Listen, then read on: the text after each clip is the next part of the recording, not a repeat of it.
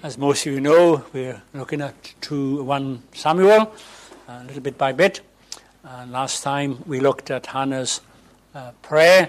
It was Palm Sunday, so I linked it with that phrase, "Blessed is he that comes in the name of the Lord." And we saw a few little things there. I want to move on to verse 12, the passage I read, to verse 26. I've often said to you that one of the biggest problems for a preacher, in my little experience, is not always understanding what it actually says, what the Bible says, and explaining what it says. It's the application of it. Because we're not here to have a history lesson or a lecture on what happened 3,000 years or so ago. We're here because we believe this is God's word, and it's relevant as when it was written, and it's relevant today in Gordon Road in Hailsham in 2023.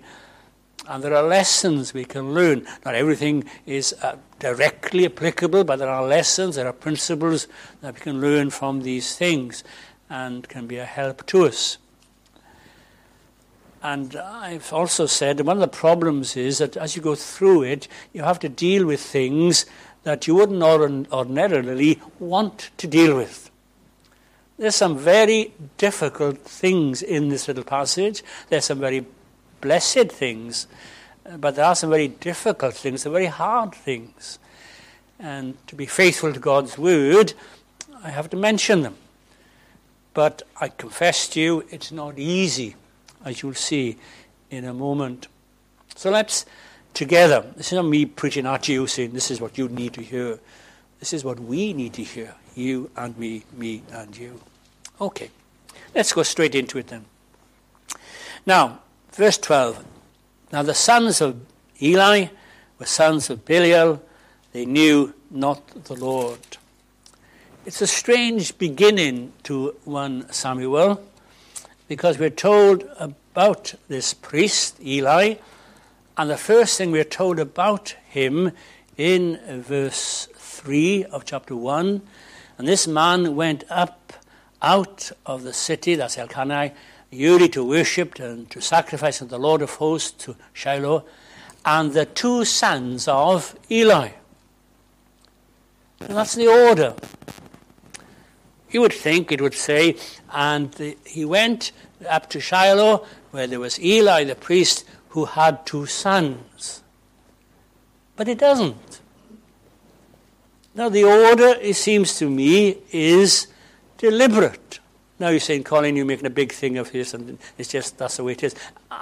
Possibly, but I don't think so.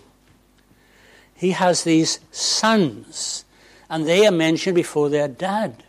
And the 2 sons of Eli, Hophni and Phinehas, were priests of the Lord. Now, when you start to look at this a little bit, you find out that Hophni means pugilist. That's what his name literally means in the Hebrew. And I got a little note here that they were known, Hophni, known for the brutality and lust. You can imagine him with a broken nose and ears, like a boxer or a Welsh rugby player. And he's a nasty bit of goods, is Hophni. And his brother is much the same, Phinehas.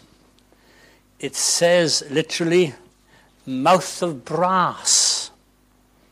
He's got a big mouth, and it's a rough mouth, and it comes from a root meaning snake or serpent. These are bad boys. They're bad boys. And that's what it says there in chapter 1, and in chapter 2, verse 12, they were sons of Belial. Now, they weren't literally, right, sons of Belial. This was an expression that was used to describe somebody who was wicked, ungodly, evil, worthless, good for nothing. If you remember when Hannah was praying back in chapter 1, and she's pleading before God, but she's not, nothing coming out of her mouth, it's not audible. She's pleading, she's crying, and she's there, and obviously in a state of wretchedness, really. And Eli sees her, and he says, this woman's drunk. How dare she be drunk in the sanctuary? How dare she? And he goes and tells her off. You shouldn't be here, get out, get out. And she says, don't count me as a daughter of Belial. Don't say that I'm like one of these women who are worthless and hopeless and all the rest of it. I'm not like that. I have this burden on my heart. I'm crying to the Lord. Words are not coming out, but the tears are flowing. And then he realizes, and he says, may the Lord give you, and so on. So that's the kind of boys they are. Now, it describes from verse 13, right, to 17, what they did. There's a little break then from 16 to 23 to tell us about Samuel. Then it goes back then from 22 to 25, back to the sons of Eli. What I want to try and do is to take the two sections, beginning and at the end, take them together, and then look at Samuel on his own after that and seek a gospel application or illustration from that. All right? So we look at what the Bible says about these sons in the first few verses, then last few verses, and see what we make of it. So verse 13 says, and the priest's custom with the people was when a man offered sacrifice. Now this is complicated, all right? If you could understand this, you're a better man or woman than me. It's all to do with what God prescribed and regulated back in Leviticus and in Exodus. When God said that he would have a place where they would worship him, which was the tabernacle, later the temple, when God said that they would have a place that they would worship him and bring sacrifices, God dictated what should be done, how it should be done, and who should do it. It wasn't that God says, now, listen, I think it would be a good idea for you to worship me. Now, what do you think? And Moses and the elders get together. Well, I know. Why do we build a little tent church? And why do we have this and why do we have that? Big discussions. And they say, well, this is what we will do. And God says, okay, fine. God gives meticulous, absolutely meticulous instructions regarding the tabernacle and the building and the materials. And it's all there. And you read it and you think, oh, dear me. Why is this so precise? I can see easily, right? Curtains. I know nothing about curtains. I know you can put them together and get into that. I know that much. I'm a bloke. And I know there's different ways of hanging them. You have poles and you have rings and all kinds of things. And they look fine to me. And the colours are right. But there are people, they know about curtains. They know to hang them. They know if they're straight or not. And all this kind of thing. Now, why is God so particular? Why is God meticulous in all these things now, the material? Because God is God. Because God is saying, in effect, you need to know I am God, I am holy, and you need to worship me as I dictate. This is too important for me to leave it to you. And every single thing I do, everything I dictate to you has a significance. You may not appreciate that significance. You may not understand it. But it is significant because I say so. Boof. Now, I could go on at length of this, but let me stay strictly to the passage. And this particular thing was to do with the offering. And it's there, the priests, remember, were to have a portion of the offering. And a person brought a sacrifice, and they boiled it, and then the priest's servant would come along, and he'd dip his barbecue fork thing in, and he'd stick in, and whatever came out, that was the priest had, and so on. And that was what was laid down. But in this particular case, the priest's servant would come along and say, right, We don't want it boiled, right? We want it raw. Then the priests, Hophnius and Phinehas, they then will cook it on the barbie and have whatever they want. And if the man said, listen, that's not right. That's not what God has laid down. That's not what Leviticus says. That's not the way to do it. Then this priest servant, who's obviously a big tough guy, all right, say, we don't care what you say. We don't care that you say it's laid down. We don't care that this is an offering to the Lord. This is what we want. Bang! Now, that's what happened. Right? By force, they were to take this offering and do what they wanted to do. Now, we have this recorded in Holy Scripture. All right? And then verse 17 sums it up. I say, if you want to know the details, you can go and read it afterwards, Leviticus. Wherefore the sin of the young men was very great before Yahweh. For men abhorred the offering of the Lord. Here is an offense toward God. It wasn't just the offering, the person who was making the offering, and they were doing things that were wrong to him and in front of him and so on. This was an offense against God himself.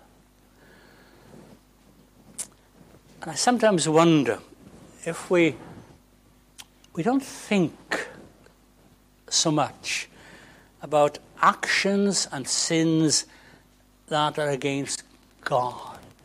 Now, in a sense, every sin is against God. The prodigal son says, when he comes to himself, I will go home and say to my father, I have sinned against heaven and before thee, and so on.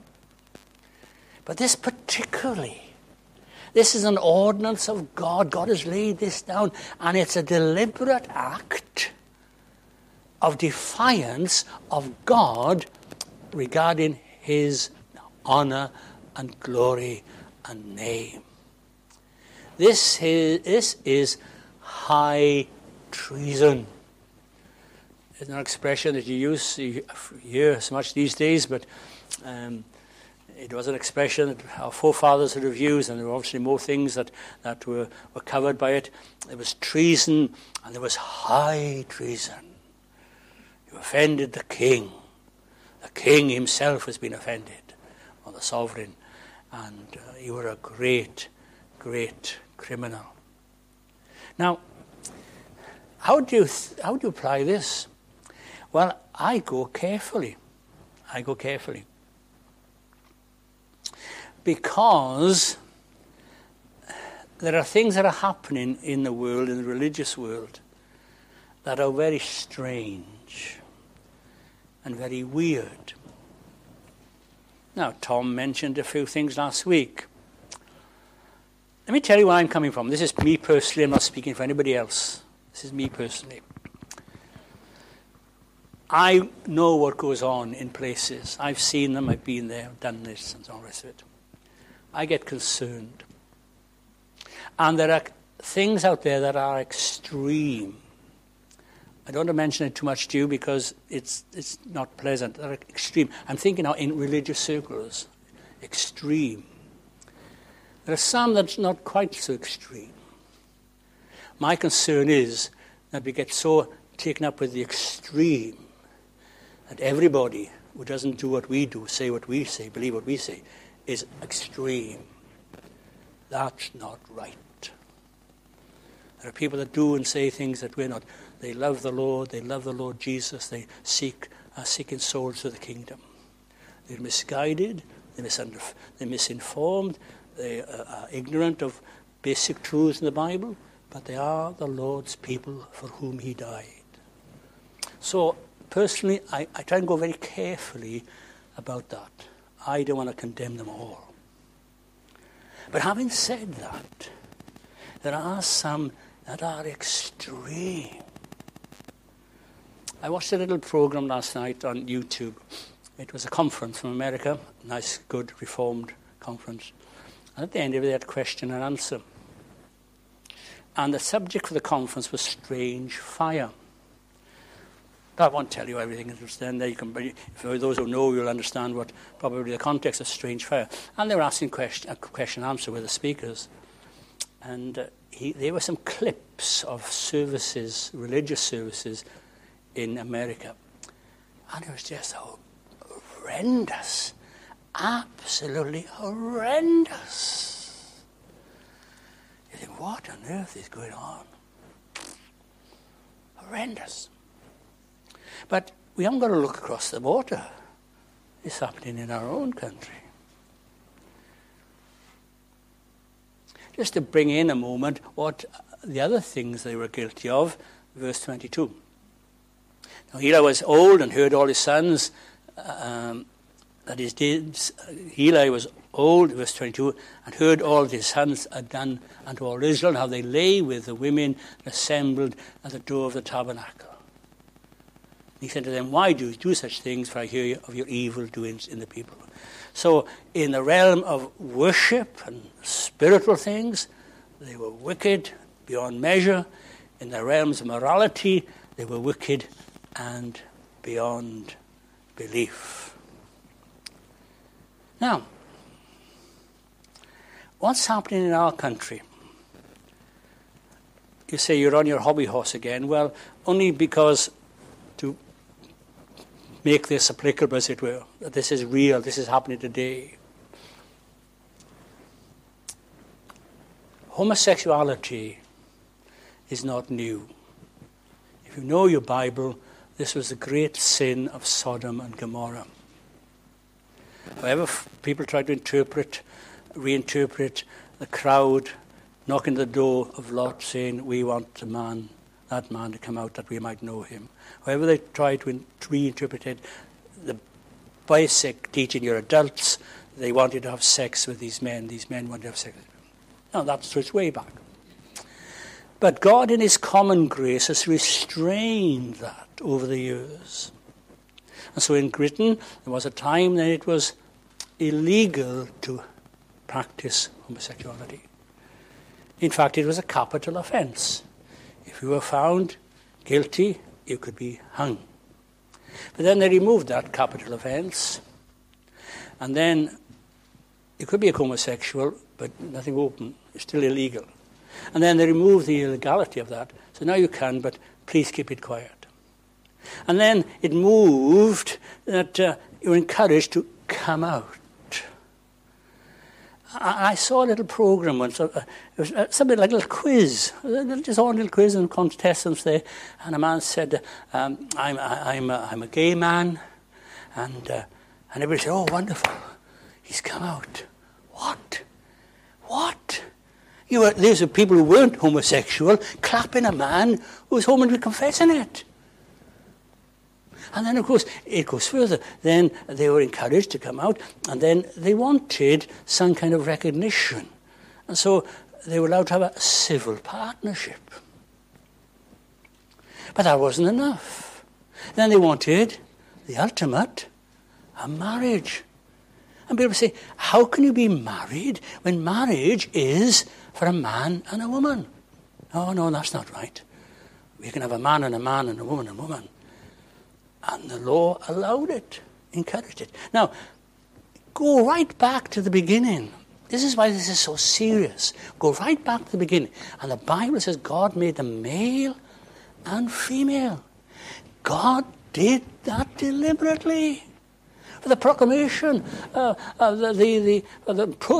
procreation of the whole species. And so this particular thing is a creational sin. Really is. And God has given us as a nation over to it. That's what you wanted? Have it. Have more of it. Have more of it. Have more and more and more of it. And it doesn't end it. Now with this trans business.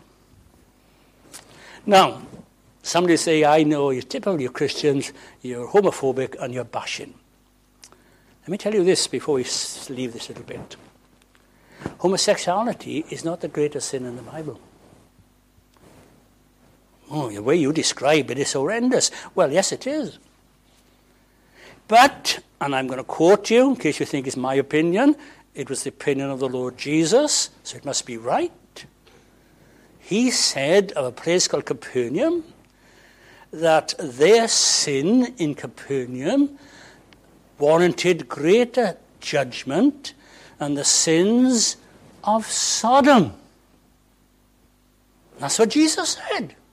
He said, you know, the sins of Sodom and Gomorrah are horrendous in the sight of a holy God, a pure God, horrendous. But you people in Capernaum have committed a sin which is worse than all that Sodom did.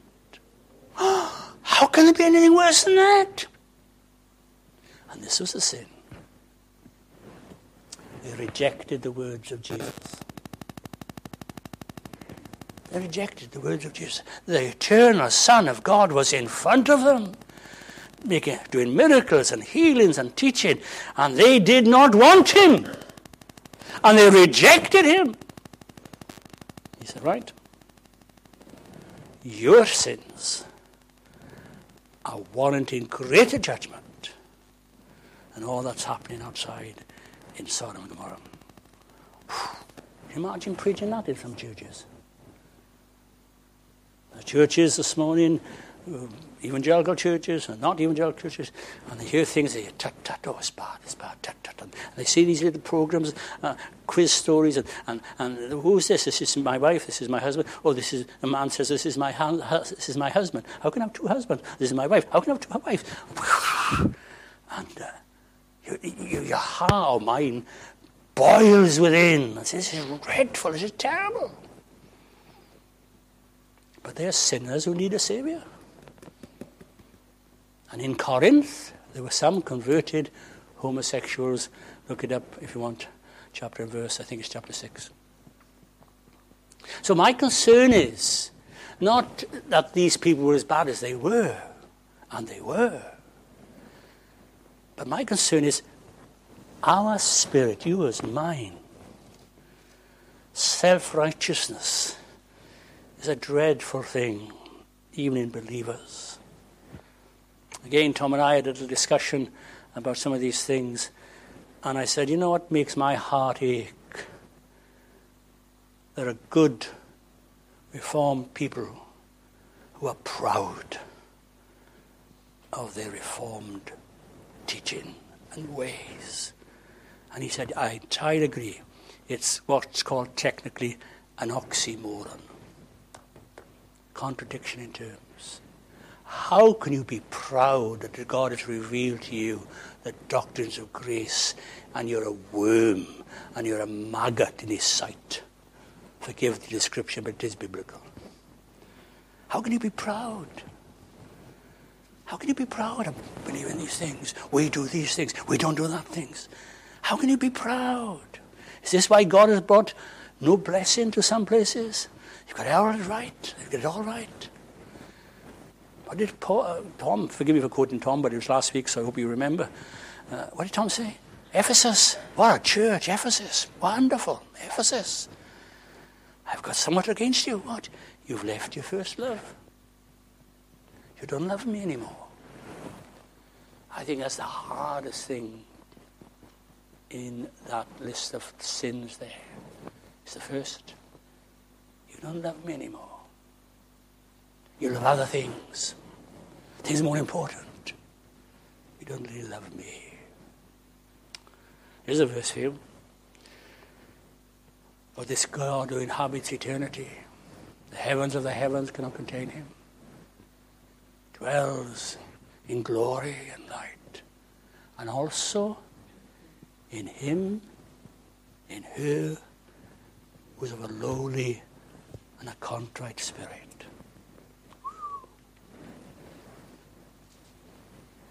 Is that true of you? Is that true of me? A lowly and a contrite spirit. Lord, the problem is not out there. The problem's in you. The problem's in you. I am the problem. You are the problem. It's tough stuff, isn't it? I need to move on. Now this is the other hard bit. I promise I'll move on in a minute to Hannah and Samuel. The problem was Eli's sons. This is a difficult one, isn't it? I've wrestled with this. I really have wrestled with this. Because I know that some of you, like me, have relatives so dear to us, whom we love so much. They're not walking with the Lord. Could be children, grandchildren, brothers, sisters, cousins, whoever. Almost all of us, I would guess, without exception, have someone for whom we care who's not walking with the Lord. And it's difficult. What do we do? It's difficult. Now, Eli was a good and a godly man to a certain extent, but he had his flaws. And one of the flaws he had was putting up with these boys. Now, he did reprimand them towards the end of that passage I read, and he told them off. But that wasn't enough. He should have kicked them out. He should have kicked them out of the priesthood. He shouldn't stop loving them, shouldn't stop caring for them, shouldn't stop praying for them. But he should never have allowed them to continue as priests. And was it the fact that they were his boys that clouded the issue? It can do. Please, believe me, I try and say this as sympathetically as I can, but sometimes our love for our children gets in the way of seeing how bad they are. And we make excuses for them. I was thinking way back when I was a little lad. Knock at the door. A woman comes. Mrs. Jones for number 10. Mrs. Elisha, your boy Colin has been leading my little Billy into trouble. You need to sort him out. My mother could have said, my little boy Colin, my little blue-eyed blonde beauty. Never, ever would he lead somebody into trouble. My mother didn't do that because she knew the truth. She said something to the effect, I'll have words with him. She had words with me via the slipper. You know what I mean. She sorted me out. Now it's difficult. But poor Eli, he just couldn't cut it. And things got bad to us. Anyway, let's finish with a nice story, all right? That's that. So let's go back to verse 18. Samuel ministered before the Lord, being a child, good with a linen ephod. He had a little apron, right? Small size, little apron. And he ministered to the Lord. Thank God for those children who serve the Lord in any way, whatever. It's lovely to see the little ones. And growing up, we trust in the nurture and admonition of the Lord. I don't know much about altar boys. I never was one. We didn't have them in chapels. But I guess that they do the little duties in the church, and they do this, and they put that, and they clean up afterwards, and all the rest of it. Well, Samuel did something like that. And then there's a verse in Holy Scripture which has very little to do with anything, so it might seem, but it says, moreover, his mother made him a little coat and brought it to him year after year when she came up with her husband to yearly sacrifice. Remember, Hannah's given Samuel to the Lord, and he's there, so he's boarded away, as it were, in the tabernacle, and every year she comes up, and she's made him a little coat, because he's growing up. He's a little lad, and he's growing, and this last year's coat is too small for him. She gets him a new little coat, and then she makes another little, and she's a mother. She's a mother who loves this little lad and wants to provide for him and looks after him and cares for him. She's given him to the Lord. He's the Lord's. But she doesn't say, right, you've got him, you get on with him, you look after him. No, every year she brings a little coat. She loves this little lad and she provides for him. It's wonderful. It's a lovely little story, a little verse. I love it. I can imagine coming up and saying, Samuel, oh, Mum, nice to see you. And he's looking at a little parcel, of course, and you know what boys are like. And oh, another new coat. Another new goat. It's a lovely little verse. And we're told Eli blessed Elkanah and his wife and said, the Lord give thee seed of this woman for the loan which is lent to you. And they went back to that. So it's as if Eli say, you have been so good, you have been so kind in giving the Lord your son. May the Lord reward you and bless you with even more seed, i.e. more children. That's what it seems. Well, verse 20. And Eli blessed Elkanah and his wife and said, the Lord give thee seed for the woman for the loan which is lent in the Lord. And they went to the house, and the Lord visited Hannah. Remember, the story starts off with having no children. She is barren. The Lord has closed her womb, as it were. You remember the other wife, Peninnah, who makes a big thing about the fact that she's got children by Elkanah, and Hannah's not a nice lady. And now here's Hannah. And the Lord gives her 3 sons and 2 daughters.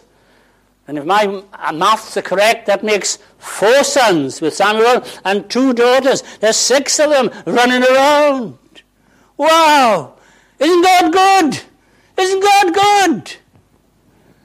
He's blessed her abundantly. Not just say, well, right, you've given your son, I'll give you another son. So you'll have a son and so on. Oh, I'll give you a daughter. Nice to have daughters. All right. But no, 3 sons, 2 daughters. Whoa, what more do you want? He blesses us so much. God is good. I want to stress to you this morning, I haven't done all with the judgment bit. God does judge, but his delight is in mercy. Have you got that? He will judge in a horrendous way as befits his judgment and his justice and his righteousness and his holiness. God will judge, but his delight is not in judgment. His delight is in mercy. He loves to be merciful. He loves to be kind to his people. Hallelujah. Forgive me for this, but I can't help thinking about Hannah and her other lady, Penny, I call her, Penny. I wonder what she said. I know what I'd say. Hi, Pen. How you getting on? Oh, can you see I'm pregnant again? This is the 6th now. Amazing, isn't it? I got the others here. Oh, isn't it wonderful? Nah. No, I don't think Hannah would do that. That's me. That's what I do. But Hannah is gracious. I'm sure she tried to be friends. I'm sure she tried to get on, even for the sake of the kids who played together. I'm sure. That would have been her reaction. And finally, way of a little illustration. Eli was a priest, and all that meant under the Old Testament, the Old Covenant, the laws of sacrifice and so on. He was a priest. He was good and he was godly to an extent, but he was flawed. He was flawed. The priest was meant to be a representative from God to man, from man to God. The priest was to offer sacrifices that would be acceptable to God on behalf of the people. He was a mediator, an intermediary, umpire, if you like, or as Job uses the phrase, a daysman, somebody between us. And Eli should have been that, but he wasn't perfectly. But let me tell you, let me finish on this. There is a priest who is faithful. You know where I'm going.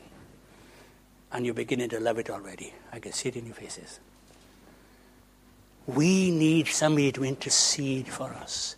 We need to have someone come in between us and God. We need someone of whom God will approve and of whom we will approve. We need a mediator. We need an umpire. We need somebody going between. We need a faithful priest. And right into the Hebrews, it's full of the priest and the priesthood and the high priest in particular, and it talks about the Lord Jesus Christ. He is our faithful priest. It begins in Hebrews 2 verse 17 and goes on through most of the book. The Lord Jesus Christ, appointed by the Father, sent by the Father, anointed by the Father. He comes, he's totally accepted and acceptable to the Father. This is my beloved Son, in whom I am well pleased. There's a relationship between the Father and the Son that is eternal, that is holy, that is pure. And you read it particularly in John's Gospel, how the Son loves the Father and the Father loves the Son, and this union they have. Wow! And he sends this Son to be a faithful high priest on behalf of his people. And the priest would come, particularly on the Day of Atonement, and he would offer a sacrifice for the sins of the people.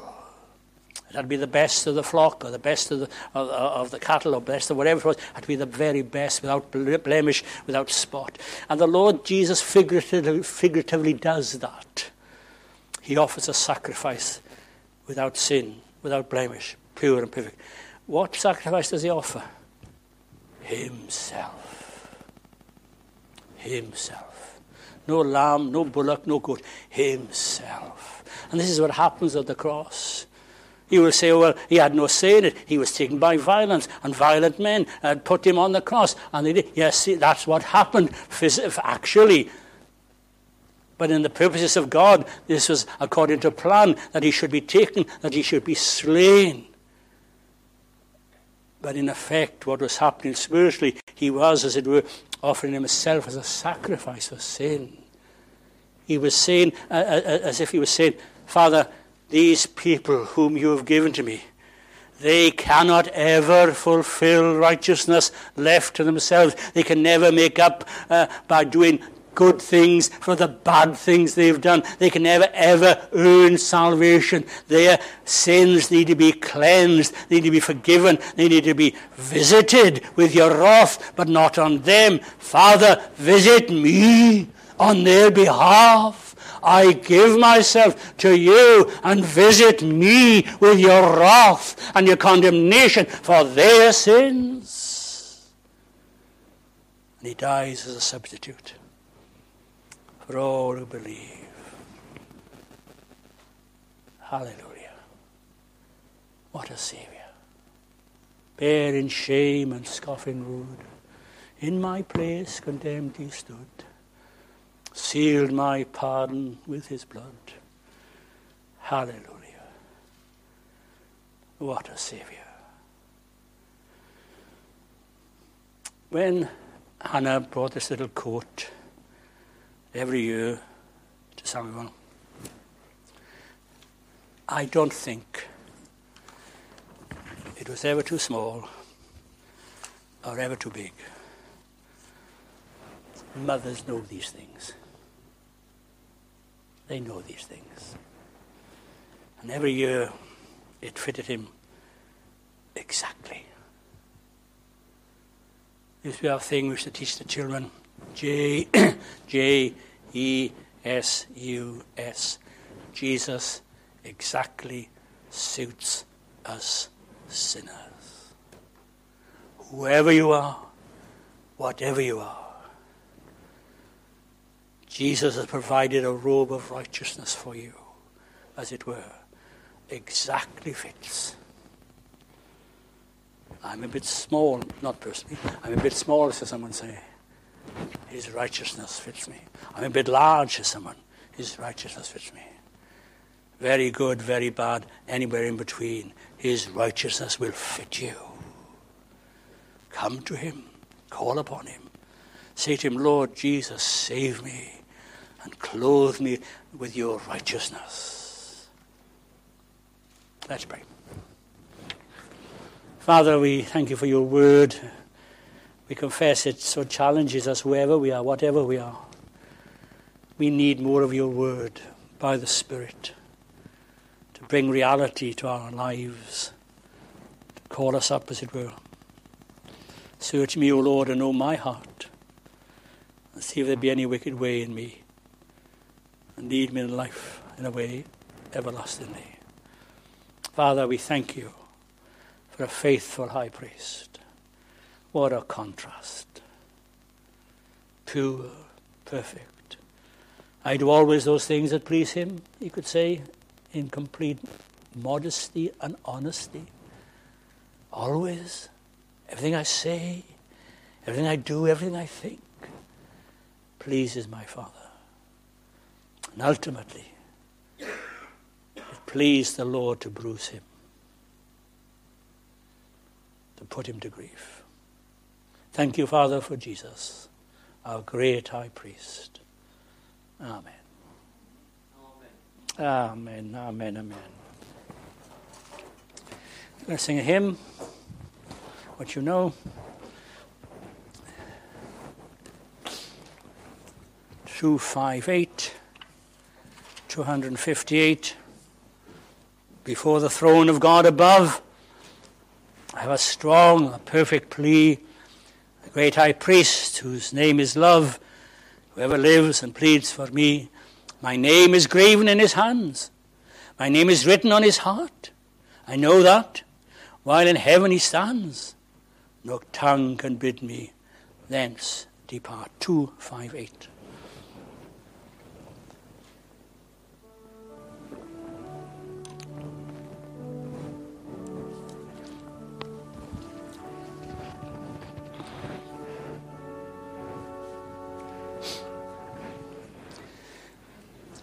Before the throne of God above, I have